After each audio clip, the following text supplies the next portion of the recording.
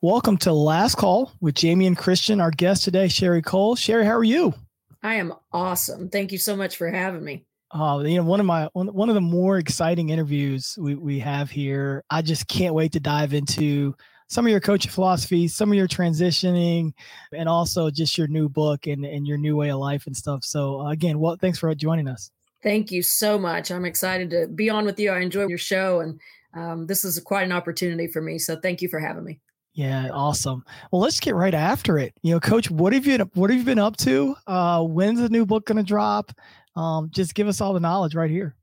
Well, what I've been up to in the year that has raced by, year and a half now, is first of all, I became a GG about the time I stepped away from college coaching. That's what middle-aged women who are, should be wearing grandma pants but aren't ready to yet call themselves as a GG. So I have a 1.5-year-old granddaughter that I've had an opportunity to spend a ton of time with in this first very formative year of her life. So I feel very blessed by that. But I've been so busy. I'm not sure how I had time to work. I mean, honestly, it's crazy, but it's all good busy. It's all things that I choose. And I think that's been the best part of retirement, is finding the optimal rhythm of life for me. When you coach, and this well, you just go, go, go, go. And you don't determine any of it. You just go and you keep going. And the pace is always like, I need 5 more minutes. I need 1 more hour. I need an extra day in the week. And you don't really have the time to stop and think about, do I really want to do this or not? It's like, I have to. It's part of the deal. So retirement has given me a chance to kind of figure out what I want my days to be like. Annie Dillard says, and I think it's on the wall behind me here, how we spend our days is, of course, how we spend our lives. And you start thinking about it, and I want to make sure I'm spending them the way I want to. And that's retirement has afforded me the opportunity to do that. So I feel incredibly blessed. But the quick answer, I guess, to your question is, when I left coaching, I knew that there were other things I wanted to do. I'd always known that there were other things I wanted to do. I was not going to be 70 and be on the sideline. That just wasn't me. And it's fine for people who are, but I knew there were other things that I wanted to do. I was the kid who wanted 37 lives, it's all the stuff I want to do. And I figured out that if there was something else I wanted to do, I better do it pretty quickly, not getting any younger. So I ran straight from the sideline toward my other passion, which is writing. I've always wanted to write. And so I dove into that. I have a website, sherricoale.com, where I've posted a weekly blog for almost 70 weeks now straight. Wow. Have enjoyed that immensely. Just enough pressure, you got to produce, but not so much that every day you wake up thinking, I got to produce today. So that's been great. And then I wrote this first book, and I have other ones in my head, but this first one just had to come first because it's about the beginning. And so super excited about that. It's been a ton of work. And I have learned, as you and I were talking before we came on, the learning curve. Oh my gosh, I've learned so much. But the book will come out on October 18th, and it will be on Amazon, at Barnes & Noble, and then at select bookstores in Oklahoma. So I'm very excited about that. Yeah, I'm so juiced to have a chance to read it. And, one of the things when I look at your life, and, we've known each other for a few years now. When I look at your life, so much of it is about transitions, right? And, learning your story, being a high school teacher and moving from being a high school teacher and coach into coaching at the University of Oklahoma. Most people think that's such a daunting, big step and a huge task. But when you get a chance to know you and know your story and how you kind of interact with things, right? It's like a very natural progression for you to make that kind of transition. And now you get a chance to write. So it's like you're legitimately combining those passions. If we could kind of look backwards and kind of start at the beginning of the coaching journey, just for those who are getting a chance to get to know you for the first time, what is it like being that high school teacher when, and just kind of diving into that so deeply and then having that opportunity to transition into college? Well, first of all, it was quite different in the late 80s when I graduated from college in 1987 and got my first job as a assistant high school basketball coach and assistant volleyball coach. I had never played volleyball. I'd never even seen a volleyball match. So I just would kind of coach them and say bump set hit, and clap my hands a lot. I didn't have any idea what I was doing. I drove the big yellow school bus. I taught senior English for 5 hours of a 6-hour day. I had no planning period. And I thought I had died and gone to heaven. I thought it was the greatest job on the planet. I loved it. I couldn't imagine doing anything else. I went to college with the idea that I want to teach and coach high school because the most influential people in my life, besides my immediate family, had been my teachers and my coaches. And so it just seemed like that's what you do. If you want to make an impact, that's what you do. So I graduated from college, went and worked 2 years at Edmond Memorial High School, and then got an opportunity to be the head coach at Norman High School, which was the second largest school in the state at the time. So it was a huge job, and had the opportunity to move to Norman and do that, where I did get a planning period. Thank you very much. But I did continue to teach junior English for a while and then transitioned into physical education a little bit later when we went to a block schedule. But I loved high school teaching and coaching. I couldn't imagine a better way to spend my days. I loved everything about it except taking roll and grading papers. And every job has those things, right? Sure. But I just was juiced to go to work every day. And I never was this person who said, I want to be a college coach by 6 years or 10 years. I want to be a college coach, or never. I just wanted to coach ball and teach kids. And it just so happened that this opportunity at the university opened up, and there's a couple of stories there, if you don't mind my digressing just a bit. But I was in the early throes of teaching at Norman High, and I went to get my attendance sheets out of my teacher's cubicle one day, and a couple of guys in the teacher's lounge said, "Hey, the University of Oklahoma just dropped women's basketball." And I said, "No, they didn't." And they said, "Yeah, they did. We just heard it on talk radio." And I'm like, "No, they didn't. That's impossible. They can't." And they said, "They just did. We heard an announcement from the university." And I said, "Well, they'll have to put it back. Haven't you ever heard of Title IX?" I was fresh enough to college that Title IX was like my frame. And I'm like, "Well, they can't do that. It's impossible. They're going to be sued immediately. This is dumb." And went back to my office and went on about coaching, and, didn't really think that much about it until I got home that night and watched the news and, saw everything and then followed it closely. But never in my life at that moment did I imagine that that would someday be part of my story, and I would somehow be connected to that. So you fast forward about 6 years, and the job opens up, and same thing happens. Some guys in the teacher's lounge, "Hey, did you hear the University of Oklahoma women's basketball job's open? You should apply." And I'm like, "Are you drunk in the middle of the day?" And I just went back. I was 8.5 months pregnant with my second child. I had a almost 4-year-old, and a great team. And I mean, a great team. We just won state, and everybody was back, and we're probably going to win again. And I was living my dream. I mean, it was awesome. And then there were a group of people from town who came in my little office one day and said, I sound small town when I say people from town. I should say the community, but I feel like it was a town of 100,000 people. But these guys came in and said, "Hey, we want you to apply for that job at the university." And I'm like, "What? I don't have any college experience." "No, we want you to." I'm like, Came back again a couple weeks later. "Just try, just throw your name in." And so I did. And long story short, I end up, of all things, being named the head coach. And part of that was being in the right place at the right time. I mean, you cannot subtract that from the equation. I was in Norman, living in this town, so all the people associated with the university, including the Board of Regents, knew who I was. So I got the opportunity, and it was right before, Jamie, it was right before women's basketball salaries just exploded. It was right before women's basketball was carried on TV other than Texas and Tennessee. I mean, we were just post Connecticut's first championship.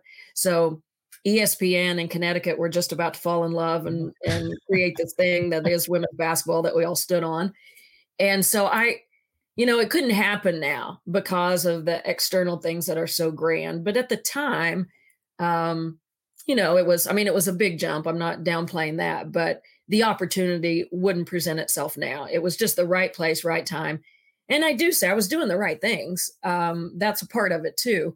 But without the other two, the time and the place, it doesn't happen. So I was extraordinarily blessed. I worked for an amazing senior women's administrator in Marita Hines, who just literally helped me make it happen. I mean, she just literally step by step, hand on the machete with me, helped me make it happen. Such great memories with Marita and my staff and my teams from those early years where we were just trying to figure out how to get it done.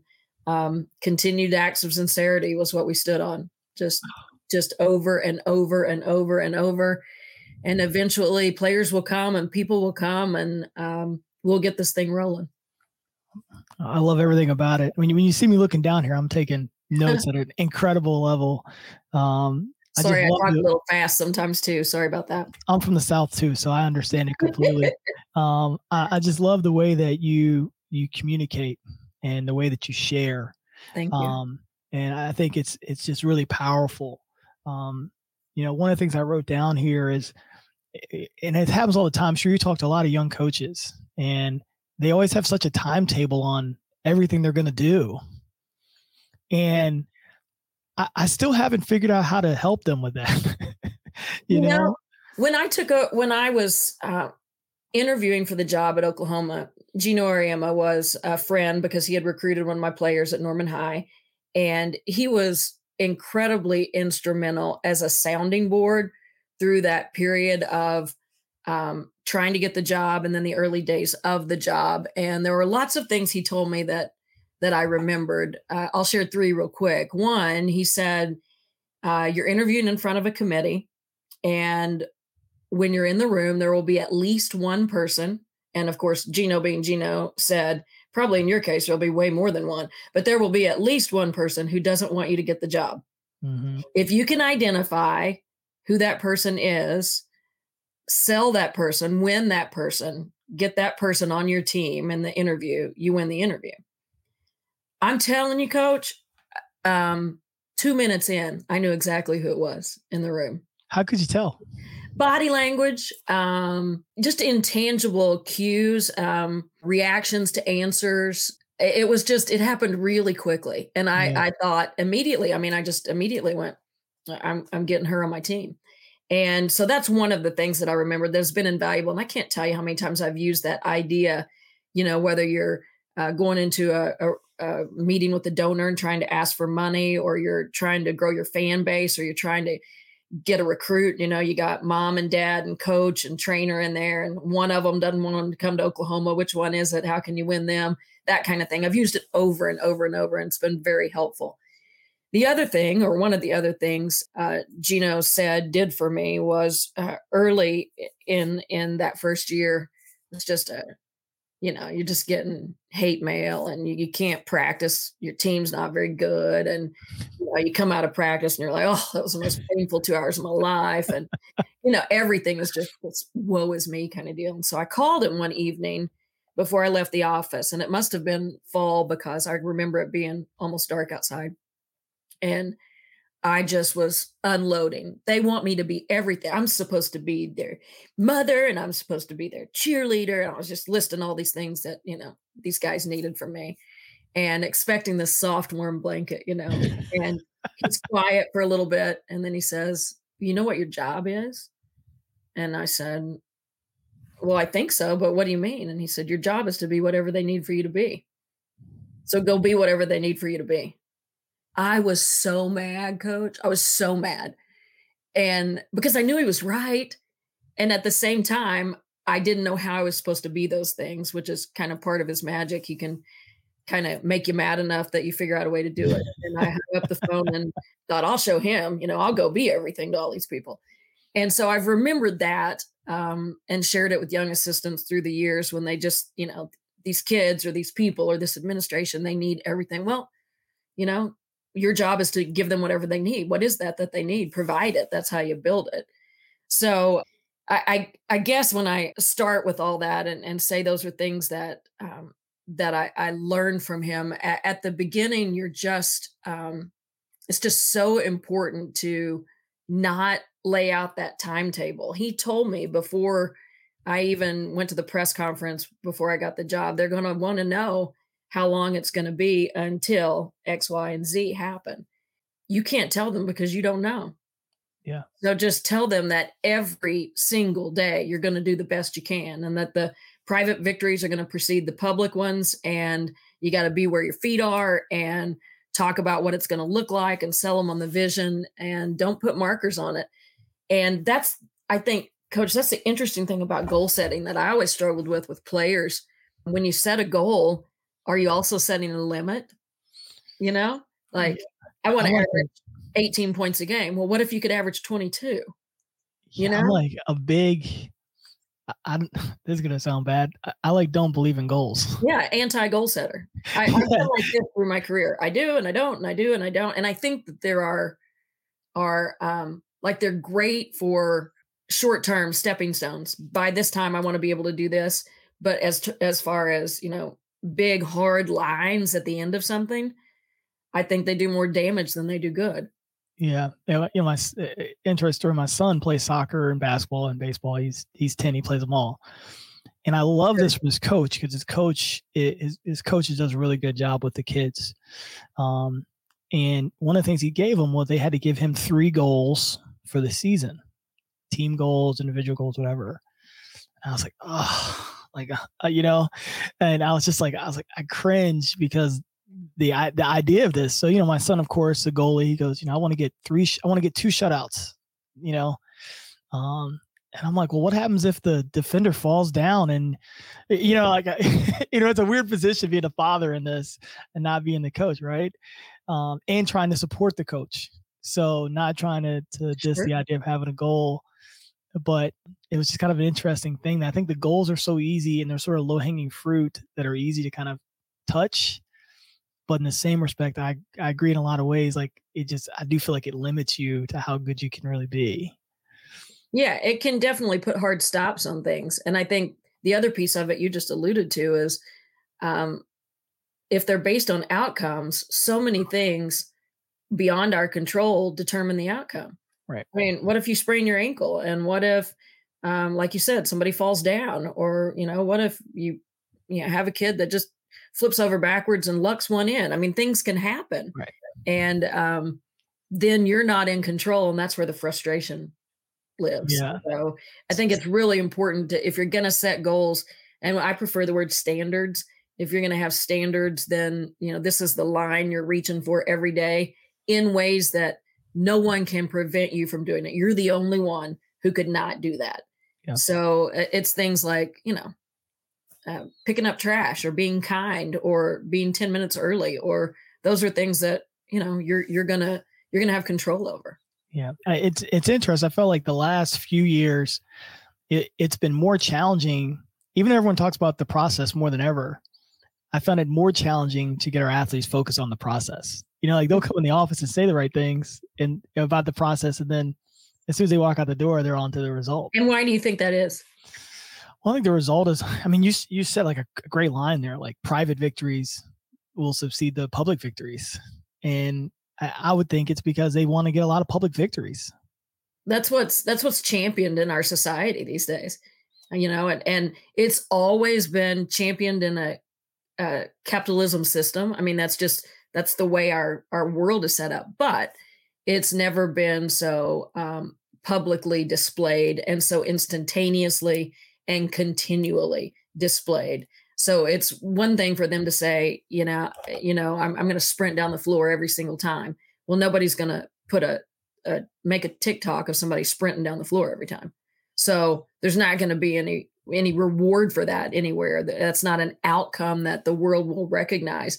So it's super easy for young people to gravitate toward those things that the world recognizes and places value on. Yeah. That's where the real work of coaches comes in, I think, to try to keep that separation between what you as an athlete value and what the world values, keep those in different boxes and understand what you're dealing with. That's hard. That's Herculean work right now, my friend. Yeah. Yeah, it's interesting, man. I felt like early on it was much easier, and in the last few years, like, man, this is really challenging. Yeah, I'd also say this would happen. We'd have guys who work really hard. They'd film how hard they work. They'd put that out there as well. But then there would be that other pressure when they didn't perform in the game because they were putting out there how hard they worked, and so some ways that built like an expectation. And then there's a fear, there's a fear that grows. Well, if I do that, then I'm going to have to do that other thing, or I'm going to have to do that thing again. And it's this mounting. And that's why that the coaches work in charge in terms of framing for an athlete, what success looks like and what it is. And constantly, because it's the coach's voice against all these voices of the world. And it's so easy for athletes to get locked into that. And what's dangerous is what happens to them after they're done playing, if that's their frame and the narrative they go through their life with, because goodness knows we're not all winning all the time.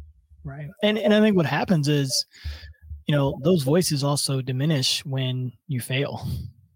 The Oh, coach's voice kind of rises up when you fail. That's why I think coaches are conditioned to, we know this, the most successful people fail the most, and they just have a great failure recovery system. And so then they feel the pressure when people start leaving their lives, because they're not performing as well. no question. And so it's everything that says to them, you're a value, you matter, you're important, becomes based on an outcome instead of who you are and what you're about. It's about the thing that you did. And so that separation of identity, this is who you are, this is what you do. Boy, we did that a lot. This is who you are. This is what be who you are. And basketball's a game you play. This is just something that you do. But who struggles with that the most are coaches. I mean, yeah, coaches. It's funny being on the outside of it now slightly and interacting with coaches differently. I'm amazed at that, at not being able to separate themselves from being a coach to being a father or being a mother or just being a person. Yeah. It's like they're not all entwined in the same. Which is interesting, and it's gosh, it's a hard thing to do when you're in the middle of it. But that's, in a sense, that's exactly what we're asking our athletes to do, to be about the process, be about who you are, not about the outcome. But then as coaches, we can't slip in and out of coach to parent to friend to sibling. We define ourselves by our record, by our performance. Here in Norman, it's not whether or not you win a football game, it's by how much do you win a football game. I mean, it's hard to keep winning at that level, winning. And what I mean by that is keeping yourself separate from, keeping your own identity separate from the outcome of what you're doing every day. It's hard. Yeah. Watching you through the years, you've always seemed just so grounded, and I've always really admired that about you, watching you from afar. And like, you could tell, like, even in your press conferences, when you were like in it, you were able to communicate in a way that would show that you're not so far in it that you can't see the bigger picture what's going on. How were you able to stay so grounded or readjust yourself? I'm sure, I know you probably got deeper sometimes than others, but how are you able to readjust yourself and stay so grounded? Well, early, I think it was fairly easy, and it was probably a combination because the platform wasn't as large, the lights weren't as bright, so it was easier. The higher you go up the level of success, the greater the need for internal control because you get pulled so much harder. I think my kids and my family, that was the first grounding mechanism. Well, maybe the first is that I grew up in a small town in southern Oklahoma, and if you didn't stop at the stoplight or stop sign, not light, but sign, somebody told your mom, and that's just the kind of life you lived. Everybody was just connected. We were all the same. We were all equal. It didn't matter. And so that's where it began. But then having, when you got little kids, you come in the back door, you got your brains beat in a game, and your daughter's 3 and she wants you to read her a bedtime story. Come on, man. It's life gets real in a hurry. You're holding this little child and you're like, we'll work on blocking out tomorrow. Who cares right now? Right now, this is the most important thing. So my kids were highly instrumental in me being able to stay balanced. It was hardest for me after they were grown and gone, Mm. That's when it was hardest for me. There's no question.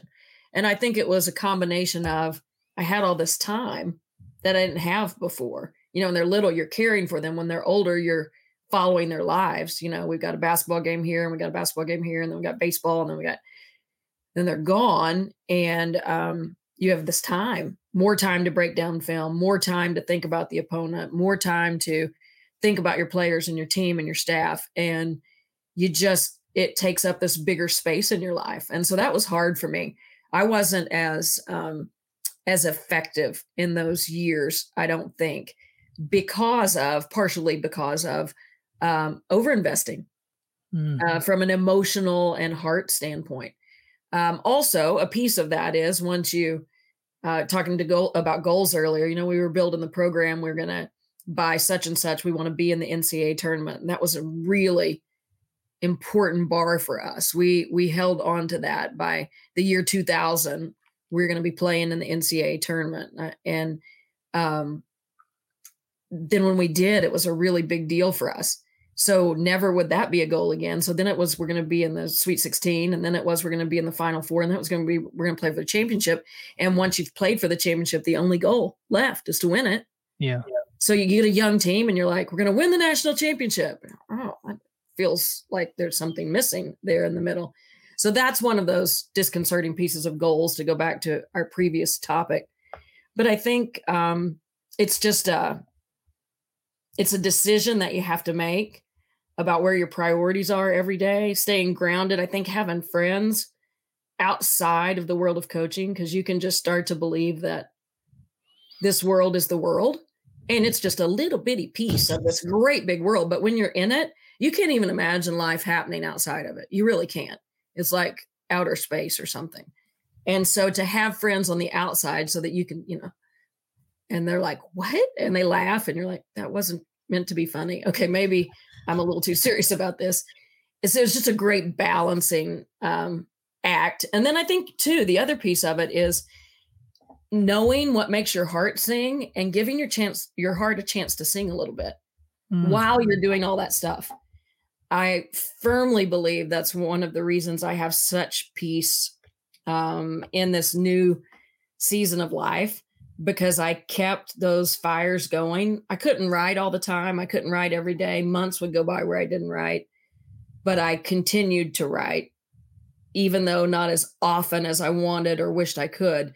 I kept that going enough that I knew I still ached and yearned for it.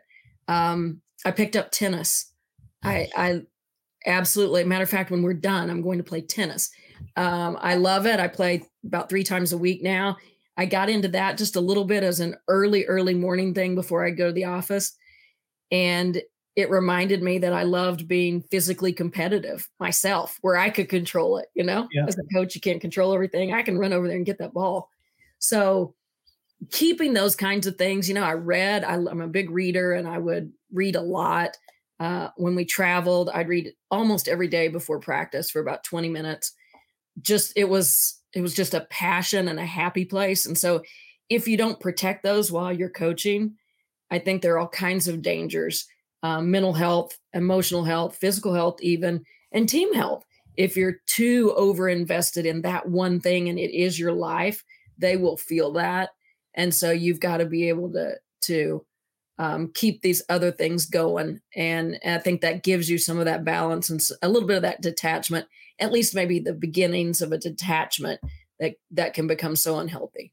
Yeah. Beginning of this, we were talking a little bit about my transitioning, and how it's been. And one of the hardest things has been making new friends outside of the business. My son plays all these things. So you hang out with the parents and I don't even know what to talk to these people about. I don't mean to be rude or feel like I'm like too cool. I just don't know what to talk to them about. And so I'm learning how to like you said, we've been in this small piece where it was like everything for so long. And now it's like this such a bigger world out there. Yeah. And our experience, I think a coach's life, the experience is so unique. It's so unique. And that's one of the reasons that it's so lonely as a head coach, because even assistant coaches don't know what a head coach feels like. And so you're in this world that the outside world can't understand. They all think that they do because they can see, from the outside. They have no idea what the inside. I've always said, if I write a book, it's going to be called "You Got No Idea." That's not what my book's called. That's not it. But that's true. Like people, they don't have any idea what happens.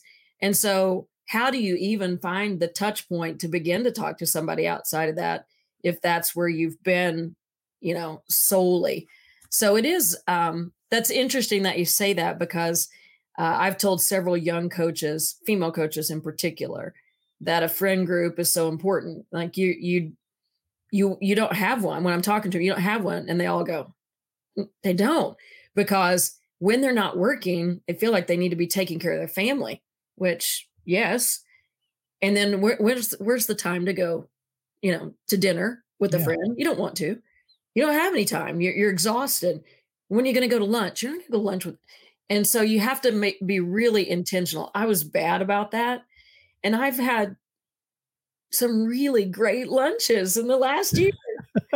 I literally just made a little list of on a piece of paper of like friends that they're friends, but I don't ever go to lunch with them. So we go to lunch now. That social component is important, I guess, is the simple way to state that. And we can't, just because we're on all the time and we're surrounded by people all the time as your coach, that doesn't mean that you have social connections with people.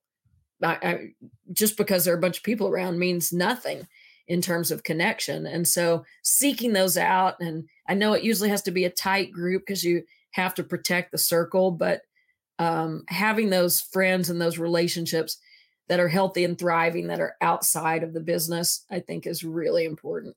Yeah, it's interesting. That's like your perspective. And I love with, you're talking about like your parenting and your children. Now I have a newborn, 3-month-old newborn. And like every day this thought goes through my mind. It's like, how can I do this the next time better, with him, and with my family. So it's neat. You talk about just coming home after the game and just, hey, I got to take care and just kind of letting it be for the next day. I think that's just so important to be able to be present in both worlds. There's no question. I was talking to a young coach earlier this week, and I advised her to take a tiny little piece of paper and write the names of the most important people in her world on that piece of paper. And then once you do that, put that in your wallet or your purse or whatever you carry with you. And those people are who you're not going to break a phone call or conversation with for your work. Mm. You know who I broke conversations with more than any other human on the planet while I was working? Who? My mother. And we didn't talk every single day. We talked often, but not every single day for sure. But she would understand. I'd say, "Oh, Mom, I got to take this. I can't call this kid back. It's a young kid calling and rules precluded you from being able to call her back. I got to take this. Oh, yeah. Call me later. So we would hang up. I can't even remember a conversation where that didn't happen in the last 5 years of my job. Yeah. And once I finished and had those uninterrupted conversations, I realized how disrespectful that was. Even though she didn't care in a million, she would never care. If she were on here right now, she would say, that didn't bother me. And it didn't. It didn't bother her. Doesn't matter. I said, somebody else is more important than you. And for all of us, there are 3 or 4 or 5, at least, people on this planet that are more important than anything that happens on the outside.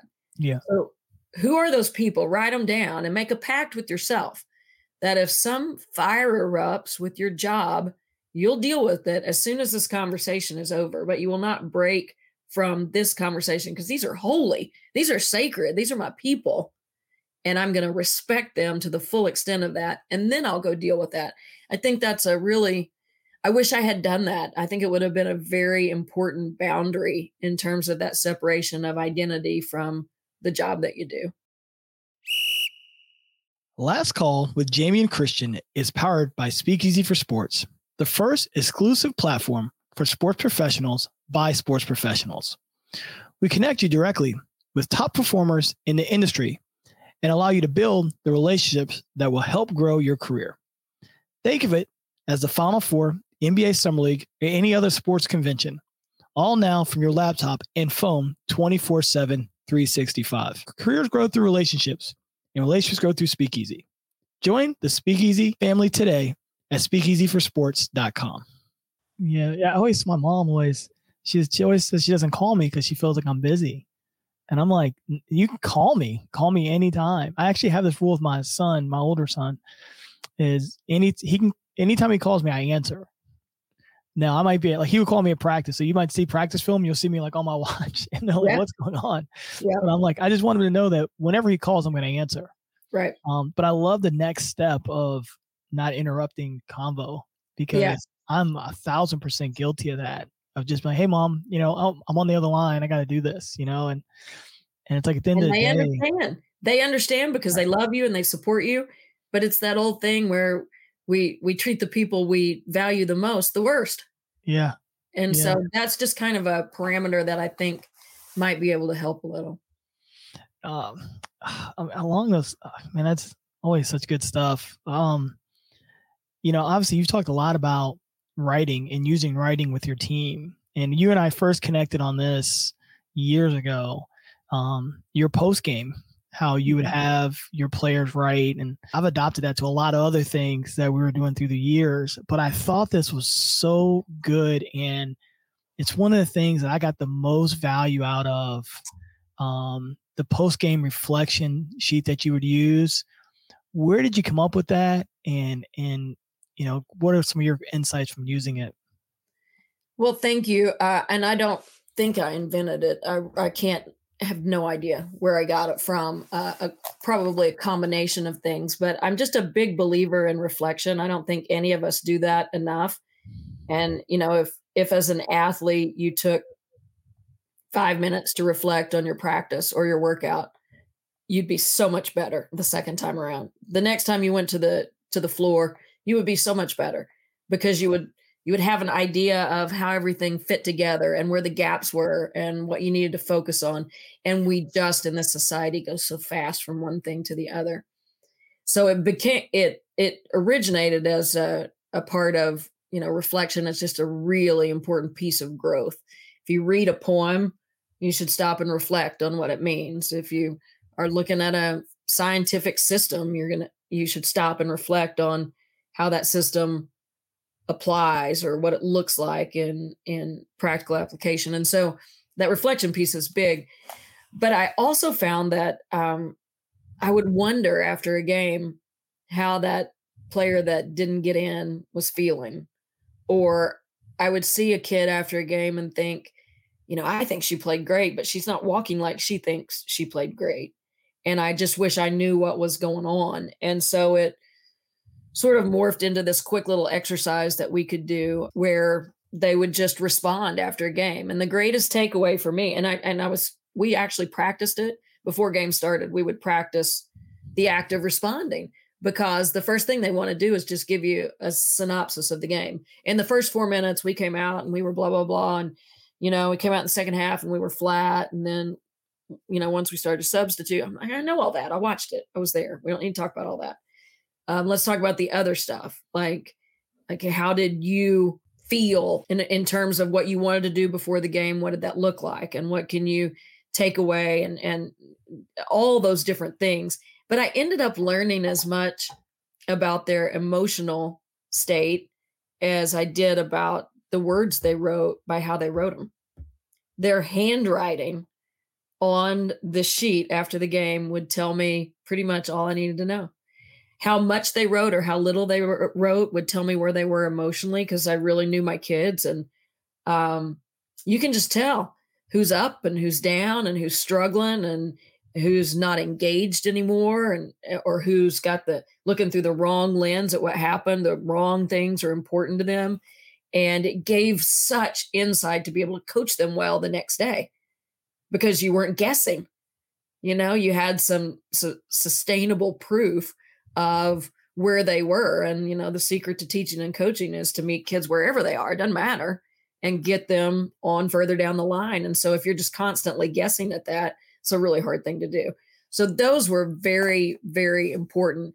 And then there's another step that later I sort of added to that, which was in terms of reflection, periodical with the staff, periodical with the team. Three questions. What am I doing that I need to do more of? What am I doing that I should stop? And what do I need to start doing? Just very basically. And to really listen to them. One of my assistant coaches responded once and said, you need to stop sending players edits right after the game, because you can just send them on your phone. You know, you're looking at your computer screen and watching it play, and you can do a little 15-second clip. You see here how you didn't read this on ball right, where's the help coming from? And it's very instructive, and it's good. It's a great way to teach. Not after the game. They can't take it. Their mom and dad have been, why didn't you play more? You only got 4 shots. You're not playing hard. They're in that world. And then coaches sending them clips. And I was like, oh my God, that's terrible. Oh no, I've been doing that. Yikes. And I stopped immediately. But had I not posed that question, I wouldn't know. And it was an easy thing to correct. Super easy. But I needed somebody to tell me that. And so those 3 questions allow for reflection and a tangible sense of where you really are. And sometimes where you think you are is not where you really are at all. And that can be for players, teams, teammates. I've used those 3 questions within teams. A player a captain asking another, what am I doing? What am I not doing? What do you want me to start doing? Those are just really helpful things. And I think writing really slows it down and makes you process and adds a layer to it. Yeah, there's a layer to writing with your name on it that's so accountable that almost forces you to get to the point. Oh, no question. And there is scientific research around the actual art of writing, and especially cursive, without going down a rabbit hole here. But there is research that the fact that your pen doesn't come off the paper when you write cursive, it's building ruts in your brain. It's actually forming the myelin sheath. And that's one of the, like, if you're taking notes in class, you're more apt to remember it if you write it with your hand than if you put it in your keyboard.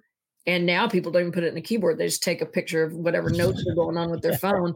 How do you remember that? You have no cerebral imprint to go back to. So the art of writing itself, actually putting the pen on the paper, has a value beyond the emotions and the information that are spilled there. Yeah. The use of assessment through the course of the season and not being afraid to ask the toughest questions. I spent a lot of time the last few years trying to figure out those 3 questions, what 3 questions should we ask, or what questions should we ask every single year at this time of year? Because I felt like as the years go on, they kind of all are like a rerun. You get a few games in and these things are sort of happening with this group of people who thought they might be playing more. And so how can we get ahead of that with the questioning? I thought was really, really important. Yeah, I think questioning it's the future of coaching. It's the now of coaching, but it's certainly the future of coaching. And by nature, we're just such great tellers. We are world-class. Put your hand here, put your other hand here, put your foot, your left toe in the instep of your right, spread your feet. We can tell. But really the way we learn is when we have to search for answers. And so coaches can teach better if they ask better questions. And not only are players going to remember it better, but they're going to also have the skill of solving problems. So they're developing that muscle of figuring things out, which, by the way, is an underdeveloped muscle with all young people, because there's so much is done for us. It's not their fault. It's society. So much is done for you. You don't have to pick up a dictionary and find the word. You just, it's on your phone. It's highlighted or underlined and you can fix it. You don't ever have to dig or grapple to get anything. And so when, as coaches, we ask them questions, they're having to mentally dig and grapple, and eventually they build some muscles of discernment, which allows them as human beings, once they're done, to engage in conversations of significance, to actually have discourse with someone instead of just regurgitation of what they see online or read somewhere, to actually get into it and have a thought about it. So I always felt like we were not only training how to read a screen when we're asking them questions, we're training their brain for how to think about things and solve their own problems and coach themselves off the court outside of the game. Yeah, I found it so interesting. We took a lot of transfers, and a lot of people are taking transfers now. And when I have these conversations, we took a lot through the first 3 years. When I have these conversations with coaches, I'm always like, I don't think they always understand like the breaking down of the bad habits that you're now inheriting. When you have a younger player, they have some bad habits, a little bit different. But one of the biggest habits I thought was hard was like this art of having been manipulated for so long. What you and I are talking about is a process of learning, of reflecting. But so many of our athletes are coming from a place where they've been just manipulated to do whatever the coach needs them to do. That transition is more challenging than learning how to play a different style of play. Boy, coach, that's really well said, and I could not agree more. And I don't know that I've really thought about it like that, but you're absolutely right. And so what happens when you're manipulated? Your trust factor is really low. How do you coach a kid that doesn't trust you? How do you earn that trust? And so the art of asking questions sort of gets applied to things like that, and we used to go 5 deep. Like I would ask my players, all right, so if you, we'll just use manipulation because we're talking about this. This is not a conversation I would have with them, but just to exemplify it, if you're manipulated all the time, then what happens? Well, trust is an all-time low. Okay. Next question. If trust is at an all-time low, how do we build it? Okay. Well, we spend more time together. Okay. If we spend more time together, what do we need to be doing while we're spending that time together? So those questions just unpack and get down to that thing that's really the issue that can actually stimulate change. And you're right. That it's about how they think and how they connect the information that, we're going to play fast, we're going to play slow, we're going to play 3 out, 2 in, we're going to play 5 out. All that stuff is just whatever. Yeah. It's can you create those conduits for that stuff to slide up and down along? That's the deal. And that's the part that probably coaches are the least trained to do, to be able to create those. Do you feel like, I've been following you since you've been in retirement. Do you feel like you're getting enough of that coaching in other ways now? Yes. I figured out, and let me preface this by saying there is a joy that is unique and sublime to being a part of an athletic team and being in those moments, just as rich when you're cutting down nets for a conference championship or to go to the Final Four as when you're broken and you're sitting on your shards of your heart in the locker room. I mean, richness is the same in both of those. And I think the one makes the other. There's something unique and incredibly special about that. There are no words really to encapsulate that. But when I left coaching, I've been asked a million times if I've been asked, if I had $1 for every time I've been asked, I would have so many Jimmy Choo shoes in my closet right now. But do you miss it? Do you miss it? Do you miss it? Do you miss it? And I will almost feel guilty because my answer is always no, immediately no.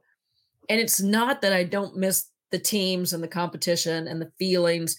It's that I don't miss the profession. And upon reflection, what I've found is that what I miss is being shoulder to shoulder with people doing really hard things.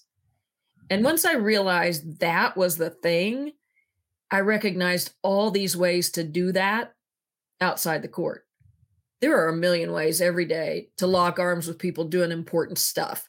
It could be in a Bible study. It can be philanthropy in your town. It can be solving a problem. A coaching buddy of mine and I were trying to figure out a little wrinkle in the publishing chain of how to get this book out. And we wrestled with that, literally wrestling with that verbally back and forth across the computer screen. We figured it out. It was like we were, we'd been playing 2-on-2 and we just won. It was that feeling. So there are so many ways to get that. We just have to realize the vulnerability and the trust and the investment that is required in whatever arena you're in. It just so happens that in sports, if you don't have that vulnerability, you don't have that trust, you don't have that investment, you're not going to get that outcome to ever experience it.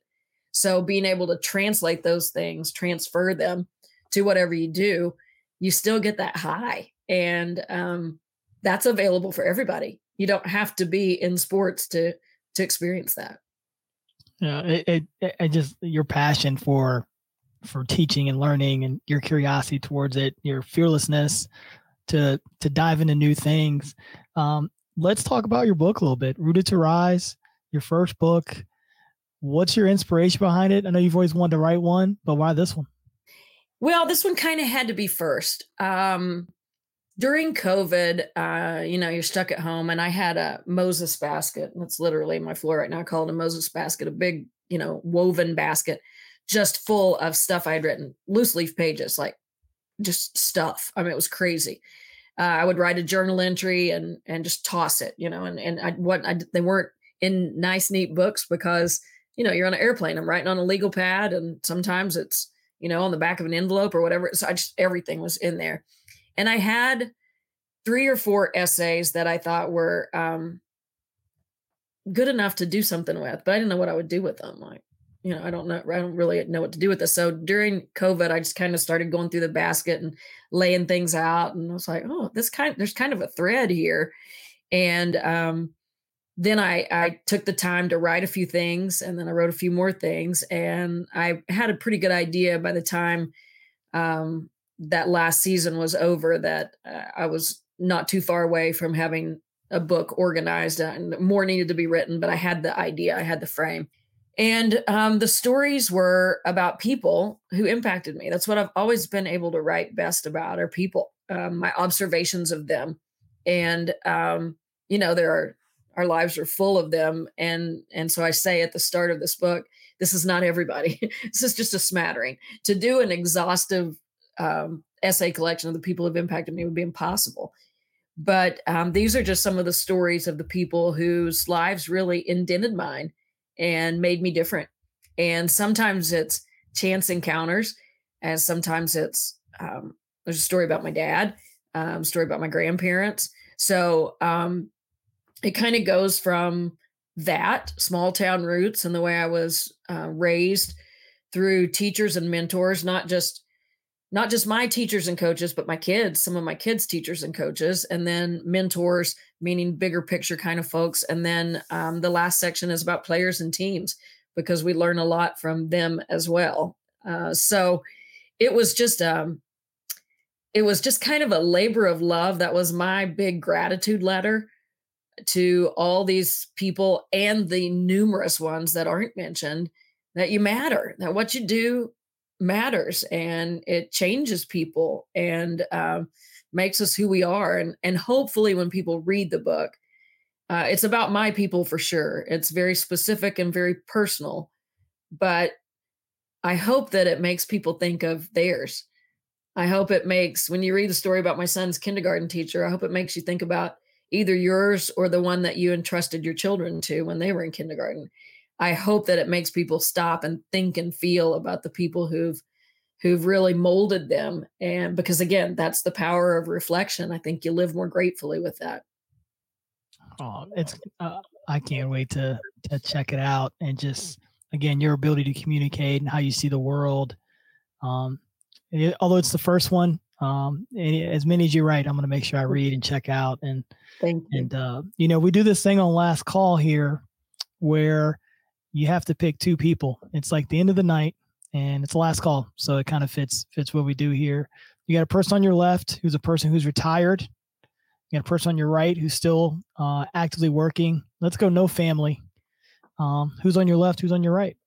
The person on the right who's still active that I'm going to is Gino. That's just, we have a great friendship. I have great respect for what he's done, and his realm of experience is very enlightening because of his whole background, where he came from, and came to America on a boat, for goodness sakes, and he's the winningest coach in the history of ever. So that paradoxical extreme gives him a lot of texture. So I think there's a lot to learn there always. The person to my left, that's a really tough one. And I got to choose one, right? You can only pick one. Oh, you're killing me there. I'm going to give you one that you're going to think is crazy. Grant Taff. Okay, why Grant? legendary football coach at Baylor University, Christian, tough competitor, a guy that got it long before the rest of the world got it, I think. And I just think there's a treasure trove inside of him, and I would love to hear all about it. I love it. Sherri, where can we find you? Well, my website is sherrycoale.com. I got to tell you a real fast, really funny story there. When my publishing manager said, you need a website because you need to blog and get some writing out there before this book gets published. And okay, how do I do that? I don't know how to do that, and they said, you need a website, and what do you want to name it? And I was like trying to come up with all these names, and they were like, no, it needs to have your name in it. And I was like, what? That's like the most narcissistic thing I've ever heard. And they were like, how else will people find you? I'm like, oh, okay, that makes some sense. So my website is sherrycoale.com. I mean, most narcissistic thing you've ever heard, but that's how you can find me. It's easy. I have a weekly blog there that you can subscribe to, and it's free. And then there's a monthly newsletter that comes along with that subscription. And then information about the book will be forwarded on. If you subscribe to the blog, you'll get hits when it's coming and all that. But the skinny, and there's a page about the book and so forth on there. But the skinny on all that is the book will be released on October 18th. And it will be at Amazon.com and at Barnes & Noble and at local select bookstores around the state of Oklahoma. So you can find it on Amazon quickly and easily, and hopefully it will impact people. And Coach, it's the kind of book that I just hope makes people think and feel. And if you can read a piece of it, you can read a story at night, read one in the morning, whatever. You don't have to sit and read from cover to cover. If for that 5-10 minutes that it takes you to sit and read that, if it can make you think and feel for that, then I feel like it served a purpose. And these people are pretty incredible, not for what they've done, but for who they are. Yeah. And some of them have done incredible stuff, but really for who they are. And my hope is that it will remind the readers of their own people and make them think and feel, and hopefully move them to gratitude and an action around that. No doubt that it will. Coach, thank you so much for your time. Thank you. It's been an honor. And I've like 20 questions for you. So we'll just have to do this again where I get to ask the questions. I'd love it. Can't wait. Thanks. Thank you for joining us on The Last Call, powered by Speakeasy, where careers grow through relationships and relationships grow through Speakeasy. We hope you enjoyed it, and we look forward to connecting with you soon.